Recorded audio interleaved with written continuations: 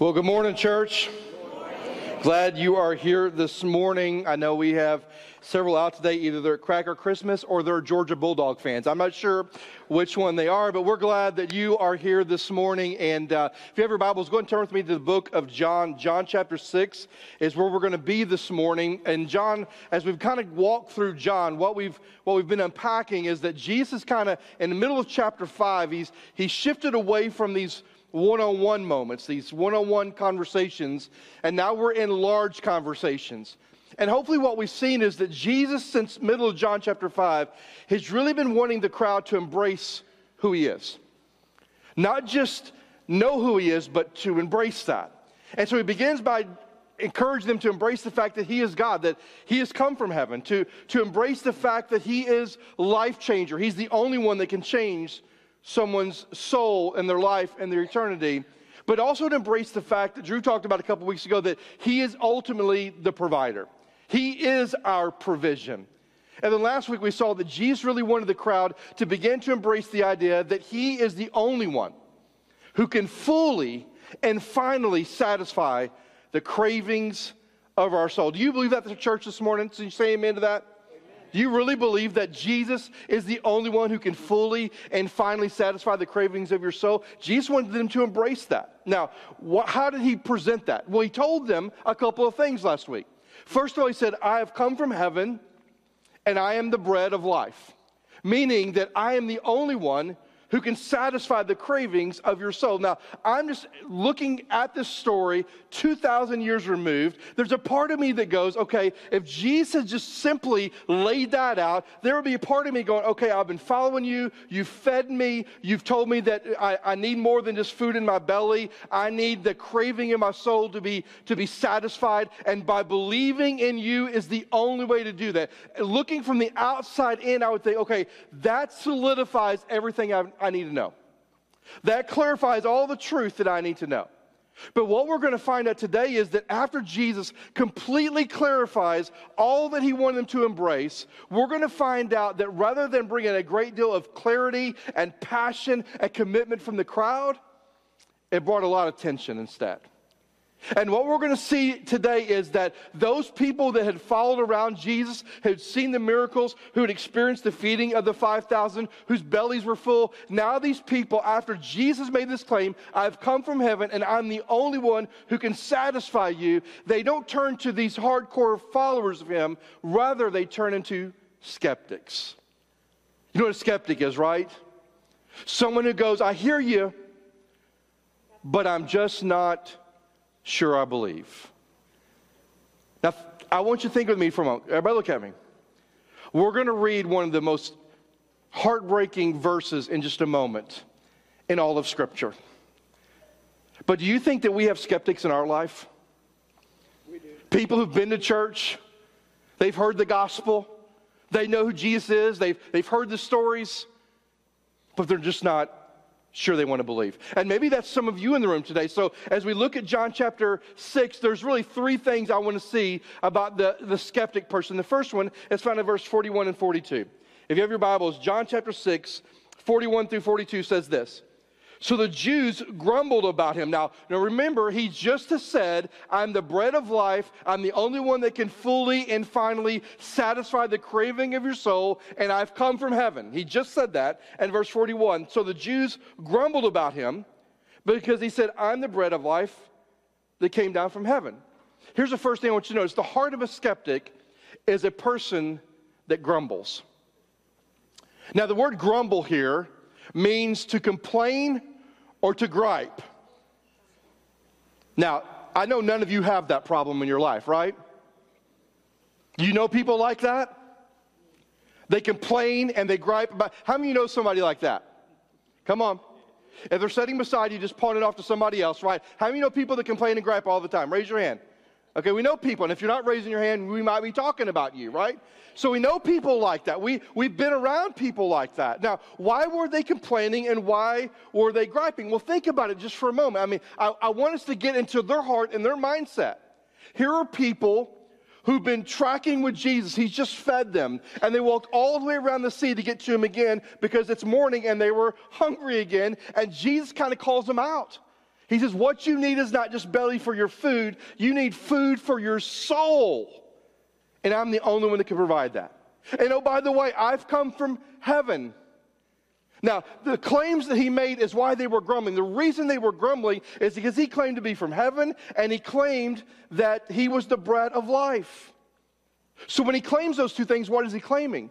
Well, to say that I'm from heaven is to claim that I'm God. I am God who has shown up. And to claim that I'm the bread of life, I'm claiming that I am the only path to salvation. Now think about this for a moment. If we were to have a large gathering and someone showed up on the scene and said to you, hey, listen, I have come from heaven and I'm the bread of life, would you be bothered by that comment? Come on, would you be bothered by that? Would you be skeptical of that comment?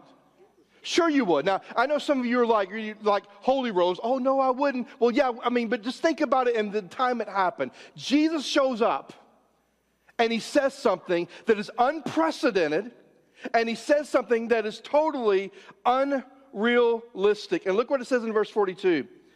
He said, is not Jesus the son of Joseph, whose father and mother we know? It's like, hey, look, we know his mom and daddy, right? We know the mama, we know the dad, we know his mother, we know his father, and yet he's claimed to be from heaven, and he's claimed to be God, and he's claimed to be the bread of life, that only for salvation. Okay, we know his mom and dad. This is unrealistic. This is unprecedented. So you understand why they were grumbling a little bit.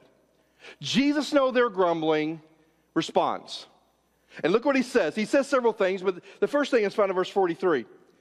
Then Jesus answered them, do not grumble among yourselves. So the first thing he does is he rebukes them for grumbling. He says, stop whining. Stop complaining. If you've ever had kids, have you ever told your kids that? If you have kids, have you ever told your kids that? Many of us have said it on a daily basis, right? And if they have siblings, it's even larger than that, right? And so we understand that. And so Jesus, right out of the gate, he responds by rebuking them and says, stop your grumbling. Now, why would he say that? Why would he say that? It's because what they're grumbling about should be good news. You're grumbling that I'm God? You're grumbling that I have brought salvation and you can find it. And it's not just that you can find it in me, but I'm offering it to you. What I've said to you is really good news, and you're griping about it. Really? So he rebukes them. And then he goes on, verse 44. Look what else he says. He says, no one can come to me unless the Father who sent me draws him. And then I will raise him up on the last day. So not only does he rebuke them, but he reminds them about true salvation. See, Jews in that time thought their salvation was tied to their lineage, because their lineage traces back all the way to the nation of Israel, who God chose the nation of Israel. Therefore, our salvation is tied to our family tree. And Jesus says, wrong answer. Salvation is not tied to your lineage. Salvation is tied to whomever the Father draws to me. And we know from the New Testament that that the Holy Spirit is the one that draws all men to him. He says, so it's not tied to your lineage, it's tied to those who are drawn by God. And those who are drawn by God and are taught by God believe, and because they believe, they're given eternal life. Now, why is he saying this? What I have said to you should be really good news. I'm offering you salvation. I am God in the flesh. And you're griping. Listen, your salvation is not tied to your lineage. It's tied to believing in me. And those who put their faith in me, I'll give eternal life. But he doesn't stop there. He keeps on. Look what he says in verse 46 through 47. Not that anyone has seen the Father except he who is from God. He has seen the Father. Truly, truly, I say to you, whoever believes has eternal life. So he rebukes them, he reminds them, and then he reiterates something. He reiterates, only one person has seen God, and who is it? Come on, church, who is it? It's Jesus, right? See, for the Jews, they would look back to Moses as the kind of the hero. Even Moses didn't see the Father, right? We know that in the book of Exodus, Moses had to hide in the cleft of the rock, and the glory of God passed by. And even the glory of God changed the very persona of Moses, so that when he came off the mountain, something had changed about him. If he had seen the full glory of the Father, it would have killed him. He says, listen, I want to reiterate something from you. I am God, and I have seen the Father, and I have come from heaven. But he says one more thing to them, to these great skeptics who are grumbling. He rebukes them, he reminds them, he reiterates where he's come from. And look at the last thing he says. Verse 48 through 51 here. He says this, I am the bread of life. Your fathers ate manna in the wilderness, and they died. This is the bread that comes down from heaven, so that you may eat of it and not die. I am the living bread that has come down from heaven, and if anyone eats of this bread, he will live forever. Stop right there for a moment. So Jesus here at the end, he's rebuked them. He reminds them of their story of salvation. He reiterates with them the idea that he's the only one that's seen God. But then lastly, he restates the truth. I am the bread of life. Now, what's he point out? Your forefathers ate manna that came from God, but they died, right? They still died, right? I mean, all of us, there's one thing that's true in life. Unless Jesus comes back, what's going to happen to all of us? We're all going to die. He said they ate manna, and physically, they still died. Even though that was a gift from God for 40 years, God gave them manna every day, they still died. I'm offering you bread that you can partake in, you can receive, and never die. It's almost a parallel to the story of the woman at the well, isn't it? I'll give you water where you will thirst no more. What is Jesus offering the crowd? Come on, what's he offering them? Salvation. Here it is. And so if you're this crowd, you can kind of understand maybe why they're griping, maybe why they are grumbling, right? But Jesus rebukes them, to tell them to stop. What I'm saying is good news. He reminds them that, hey, listen, your salvation is not tied to your heritage. It's tied to faith, and faith in particular in me. And then he reiterates that he is the only one that has seen God because he is God. And then he restates this truth. I am the bread of life. I am the living bread. If you want to live forever with the Lord, it comes through me. Now pause before we read the rest of verse 51. If that's where the story stopped, I truly believe there would have been a multitude that day that go, okay, you know what? We've missed it. This makes sense. Okay, we're in. But that's not what happens. Look at the very end of verse 51. Jesus adds something that sends them from grumbling to a little bit more intense of a disagreement. Look in verse 51 at the very end. It says, and the bread that I will give for the life of the world is my what? Flesh. The bread that I'm offering is my flesh. Now, just real quickly, not to be gross for a moment, but if we're thinking in a earthly mindset, if we're thinking in a temporal mindset, are you bothered by Jesus saying the bread I'm offering you is my flesh? Are you bothered by that? Because that's called cannibalism, right? Come on, is it not? And listen, this is not funny, but this is true. Early theologians wrestled with this passage because they thought Jesus was advocating cannibalism. But we know when we read Scripture, that's not what he's talking about. When he says, the bread I'm offering you is my flesh, what's he saying? He's saying that I am physically going to die. My body is going to be beaten, bruised, and battered, and I and my flesh and my physical body, my flesh is going to be sacrificed for you. But here's the question. Were they thinking eternally minded like that, or were they thinking worldly minded? Worldly, because look what happens. The heart of the skeptic doesn't just stay as one who grumbles. The second thing I want you to notice is found in verse 52. Then the Jews disputed among themselves, saying, how can this man give us his flesh to eat? Now, wouldn't you love to have heard that conversation? I mean, Jesus talking. I mean, and I think he was probably way more passionate than I am, or maybe way more just, he was that guy who probably, that when he spoke, I'm sure no words were ever wasted, right?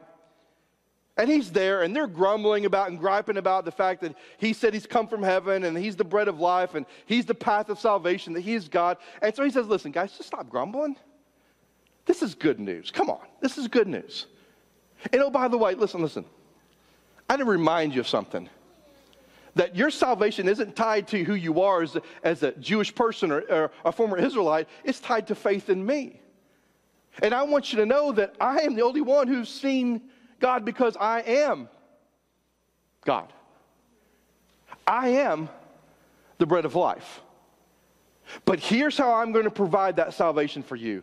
By giving you my flesh. And oh my word, the grumbling changes into something else. And it's the second thing I want you to notice, is that the heart of a skeptic is one that likes to argue. So they've gone from grumbling, griping, and complaining. Now they're in a full-out argument with each other. Now they're disputing one another. Why? Because there's half the crowd that goes, well, maybe there's truth, and maybe he is. And the other half's going, no. How can it be that this guy is going to give us his flesh? That's just gross, right? How's that going to happen? Now, what I want you to notice is this. They were blinded by their own arrogance and their own ignorance. They were so temporal-minded, they missed what Jesus was trying to teach about. They missed the significance of the spiritual thing that Jesus was trying to lay out for them, is that he was going to let his body be sacrificed for them. Is that good news for us, that Jesus sacrificed himself for us? Yes, it is. Why? Because we understand the spiritual implication of what he's saying. They missed it. Now, oftentimes, I say this all the time, I would have just walked away if I was Jesus. Like, you know what? There's got to be some other people who are willing to listen to me. But he doesn't. And he responds to them. Look with me in verse 53. Look how he responds. Verse 53 through 59 says this. So Jesus said to them, truly, truly, I say to you, in other words, listen up, unless you eat the flesh of the Son of Man and drink his blood, you have no life in you. Whoever feeds on my flesh and drinks my blood has eternal life, and I will raise him up on the last day. For my flesh is true food, and my blood is true drink. Whoever feeds on my flesh and drinks my blood abides in me, and I in him. As the living Father sent me, I live because of the Father. So whoever feeds on me, he also will live because of me. This is the bread that came down from heaven, not like the bread the fathers ate and died. Whoever feeds on this bread will live forever. Here's Jesus' response. They've been grumbling. He's clarified things. But when he adds at the end, the food I'm going to give you is my flesh, I mean, it all falls apart at that point, right? Now they go from grumbling to now they're just bickering. Now they're quarreling. Now they're disputing and they're arguing. And they're like, how can this be? This makes no sense. I'm sure somebody had to think it was gross. And so they're arguing about it. And Jesus goes, listen. Now, when Jesus gets their attention again, you would think this might be a place where he might soften his position. But actually, he becomes more demonstrative in what he's saying. So now it's not about eating my flesh. Look what he says. Let's go back to verse 53. Unless you eat the flesh of the Son of Man and drink his blood. So now he's up the game, right? Like, if you were offended before, man, you are flat out offended now, right? If what I said before bothered you, you're ready to have me crucified right now. Because it's not just about eating my flesh, it's also about drinking my blood. Now, come on, let's be honest. If you were in the crowd that day, would you be offended by that? Seriously, would you be offended? Would you at least have reason to pause? Like, what in the world is this guy teaching? Now, if they had been listening to him, he set this conversation up a long time ago. But what is he saying when he says, you have to eat my flesh and drink my blood? Well, we know the flesh represents the sacrifice of his body. And we know that the blood represents the blood that was going to, or the drink is going to represent the blood that would be shared that atones and covers our sin. And what Jesus is saying is, if you want eternal life, you must feast and you must feed on my flesh and on my blood. Now, what does that mean? Feasting and feeding means receiving, acknowledging, embracing. Are you with me on that? If I'm going to feed on something, if I'm going to feast on it, that means I acknowledge it and I am embracing. Here's what he's saying. If you want eternal life, you must embrace the fact that my body has to be sacrificed. You must embrace the fact that my blood has to be shed. Now, why is that important to the Jews? They understood sacrifice. They understood that if you wanted the forgiveness of God, there had to be an animal without spot or without blemish sacrificed, and the blood that was sacrificed was used to atone or to cover for the sins. That's why the priest would go into the Holy of Holies one time a year and offer sacrifice for the entire nation of Israel. What is Jesus saying? I'm the perfect sacrifice. I am the one who ultimately is the perfect Lamb of God, whose body is going to be sacrificed, whose blood's going to be shed. Why? So I can pay for your sins. And he calls them out. But he doesn't stop there. After laying out this whole notion about eating his flesh and drinking his blood, then he makes 4 additional comments. And he kind of lays, this is one of those statements, some statements where the rubber meets the road. Look with me, let's go back to it. Look what he says there. In like verse 54. Whoever feeds on my flesh and drinks my blood has eternal life. And I will raise him up in the last days. For my flesh is true food and my blood is true drink. What is Jesus saying? If you reject what I'm saying, if you reject the sacrifice and the blood that's going to be shed, and you reject it and say, I don't want any part of this, you will not have eternal life with me in heaven. Now, in today's world, that's extremely offensive, isn't it? If we tell people you have to put your faith in Jesus, you have to surrender your life to Jesus, you have to surrender to him and let him be the boss and the master of your life, and that is the only way. Jesus is the only path to salvation. Is that offensive in the world we live in today? It is. So Jesus lays it out there. If you want to reject this, fine. But there's no eternal life for you. But those who embrace it, I'll give eternal life.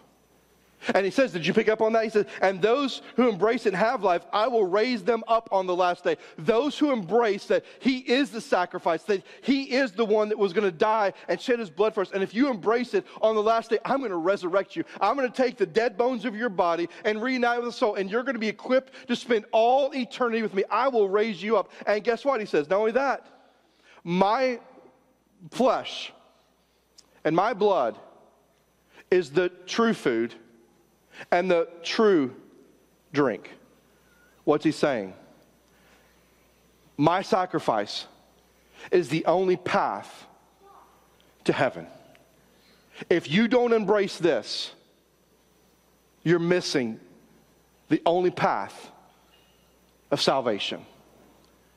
So, Jesus doesn't lay back, does he? I mean, it becomes more demonstrative. Now, that leads me to probably one of the most saddest portions in all of Scripture, because you've got these skeptics, right? And they started with grumbling, and then he says, hey, look, here's what I've done for you, here's who I am. And they're like, oh, maybe okay, but then when he adds this whole idea that it's my flesh, is the bread I'm offering you, now they're fighting. Now they're like, well, you've crossed the line, Jesus. And instead of him backing off of that, understanding they've missed it, he just adds to it. Now, look, it's not just about eating my flesh, it's about drinking my what? My blood. I am the sacrifice you've been waiting for. And then look with me, the last thing I want you to notice about the heart of a skeptic is the heart of the skeptic not only grumbles, not only wants to argue, the heart of the skeptic, last of all, often walks away. Verse 60, look at verse 60 with me if you would. When many of his disciples heard it, they said, this is a hard saying. Who can listen to it? Now, this word disciple here is a little bit different than what you typically think. The word disciple here is not referring to an avid follower of Jesus. It's referring to someone who's attached themselves to a teacher. Now, why would these people have attached themselves to Jesus? Anybody know? The miracles, right? He just fed 5,000 men, not counting children and women. So you're talking 12, 15, 20,000 people. I mean, so they've attached themselves to Jesus because of what he can do. And so the whole idea of them being followers is not that they're really deep into following him, but they're fans of Jesus. They've attached themselves to Jesus.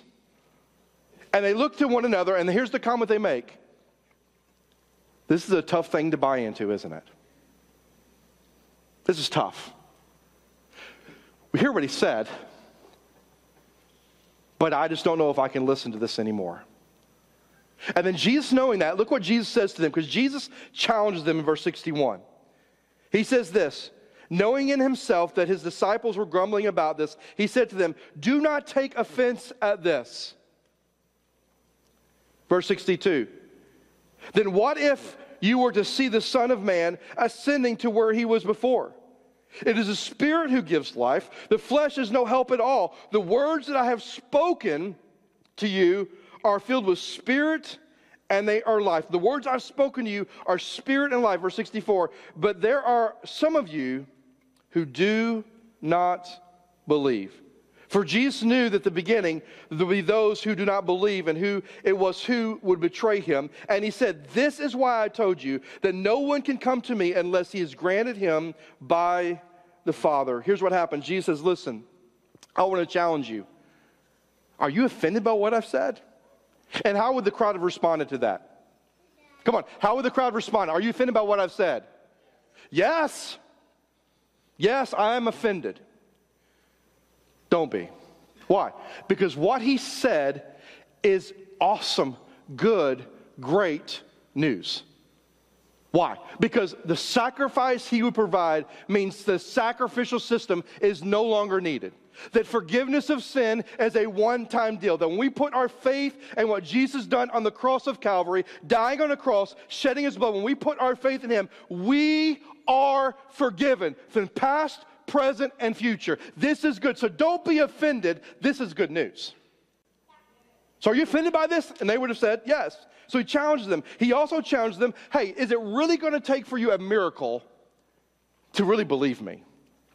Did you pick up on what he said there? He's like, is it then what if you were to see the Son of Man ascending to where he came before? In other words, is it going to take you seeing me ascend back into heaven where I came from before you really believe me? Are you really so tied to miracles and signs that it's going to take that for you to follow me? I know you're offended, but don't be offended. This is good news. Is it really going to take a miracle? Well, guess what? I've done a lot of miracles, and you still don't believe. And then he challenges them with another thing. He challenges them with this idea that his words have accurately depicted who he is. Look at me, verse 55. For my flesh is true. 63. It is the Spirit who gives life. The flesh is no help at all. The words that I have spoken to you are spirit and life. What's he saying? Listen, I know you're offended. I know you're skeptical, but you need to know this. Everything I've said to you is true. It's true. Everything I've said to you is true. But yet Jesus challenged them with this thought. With everything that I've said and everything that I've done, there's some of you who still just don't believe. Now, pause. Is that a sad statement to think about? There are people that God has blessed in this world. There's people that God has shown up in a powerful way in this world. There's people that have been exposed to the truth of what Jesus has done for them, and they still don't believe. Does that bother you at all? Does that bother us as a church at all? You know why it should bother us? Because for some of us, maybe that's our spouse. Maybe that's our grandparents. Maybe that's our neighbors. Maybe that's a family member. Maybe that's a co-worker. I mean, it should bother us that there's people in the world who've experienced maybe the truth of the gospel and they still don't believe.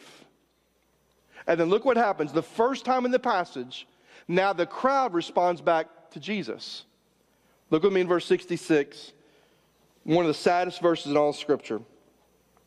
They respond by action. Here, look what it says. After this, after all has been said, many of the disciples turned back and no longer walked with him.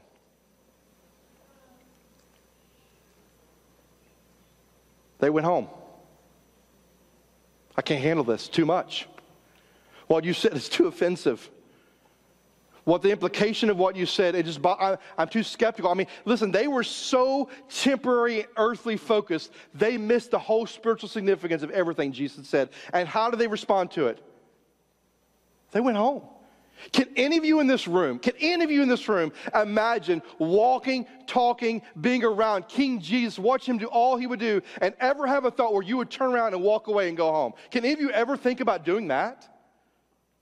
Come on, would you do that? Oh, they did. And I imagine that had to be a quiet moment, much like it is right now in the room. They just walk away. So literally, those who are bought in are watching people walk away. You talk about awkward moments as a teacher, right? Like it'd be like me talking, all of a sudden half of you get up and just start walking out the door. Please don't do that, right? If you did that, I mean, that would just be an awkward moment, wouldn't it? But Jesus does something fascinating, and leads me to the last point I want to make today. It's found in verse 67 through 71. Look with me. So Jesus said to the 12, do you want to go away as well? Simon Peter answered him, Lord, to whom shall we go? You have the words of life, and we have believed and have now come to know that you are the Holy One of God. And Jesus said to him, did I not choose you, the 12? And yes, one of you is the devil. He spoke of Judas, the son of Simon Iscariot, for he was one of the 12 who was going to betray him. Here's the point. The last thing I want you to notice. We have the heart of a skeptic who grumbles, complains, and ultimately the heart of the skeptic who sometimes walks away. But here's the last thing I want you to notice. As it comes to Jesus, a choice has to be made. So what does Jesus do in this moment where people are walking away? He looks to his 12 and what does he say? Come on, what does he say? You want to go? My message is not changing. The path I'm headed down is not changing. Are you in? Are you ready to walk away too? Because if you're going to follow me, listen, it's going to be unpopular to follow me. If you're going to follow me, it's going to be tough to follow me. If you're going to follow me, it's going to take a level of commitment like you've never experienced before. Are you sure you want to stay and be part of what I'm about? Or you want to walk away as well? And I think that's a message we should shout from the rooftops of the church today. Because there are many people, maybe even in this room, that you're a fan of Jesus, but if times got tough, you'd walk away. And I'm asking you today, do you want to go too? See, following Jesus is not easy, is it, church? No. Come on, if you've been a follower for Jesus, would you say it's easy? Nope. Is it tough to follow Jesus? You better believe. Is it unpopular to follow Jesus? Yes. Does it take a higher commitment than you've ever known in your life? Yes. But what we've got to realize is we've got to make a choice too. Now, as we look at this passage, I want to end with this question to all of us. And here it is. Do we feel like sometimes we too have the heart of the skeptic? Maybe we grumble about things. Now, what would we grumble and gripe about as believers? Maybe we grumble and gripe about things that we don't understand. Why did this person die that was in our life? Why did this disease come into our life? Maybe we look at life and we don't have any understanding. We find ourselves griping and complaining. And maybe today as a believer, you need to stop the griping, stop the grumbling, stop the complaining, and say, Lord, even though I don't understand, I trust you. I trust you. Maybe we're not the grumbling kind. Maybe we've come this morning and we want to argue. Maybe we're a skeptic who likes to argue. And maybe what we want to argue about is the hard doctrines of Scripture. Can I just tell you something? There is a lot of hard doctrines in Scripture. Can I get an amen on that one? In fact, when we really were unpack all the hard doctrines of Scripture, we might feel like the crowd did that day. We might wrestle with the same things the crowd did that day because there are some hard doctrines, and maybe we spend our time wanting to argue and to wrestle around, well, do I believe this or not? Maybe it's the doctrine about how we should just treat people. You know, the golden rule, treat others as you would have be treated, right? Or maybe it's about giving and tithing, and we don't like that doctrine. Maybe it's about lifestyle, because this book talks about where there's man and there's woman, and they're to be together for life, and that's the only thing that's acceptable. Maybe we look at the doctrine of homosexuality, we look at the doctrine of, you just fill in the blank. There's some tough doctrines in Scripture, but where we should come to as believers is not developing my opinion, but developing conviction on God's Word. Amen? And so maybe we want to argue because we don't like those doctrines. They don't fit our personality. They don't fit our belief system. Listen, my belief system comes right from here. At any time that my bias and my opinion steps in the way, may God rebuke me, chastise me, and may I go back to the belief of what Scripture says. So maybe you're like that, and you're that skeptic who likes to argue hard doctrine. Or maybe you're that skeptic who's at a place in your life where you look at the world and you see what the world is offering, you see what the Lord is offering, and you kind of desire more of the world than you do Jesus, and you're thinking about walking away. I just want to tell you today, for all of us in the room, it's time to make a decision. I was going to bring an illustration today, but I thought I might get hurt, so I didn't bring it.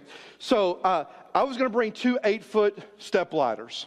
So if you can imagine to me and as soon as I said that, most of you that know me go, yep, he would definitely would have got hurt today. So if you can imagine 2 8-foot step ladders that go up like this and come down. So are you visually with me right now? Are you with me? Okay. So if I were to step on those step ladders, the bottom rung, representing the world and following Christ, I mean, there's some decision, but I have my foot in both worlds.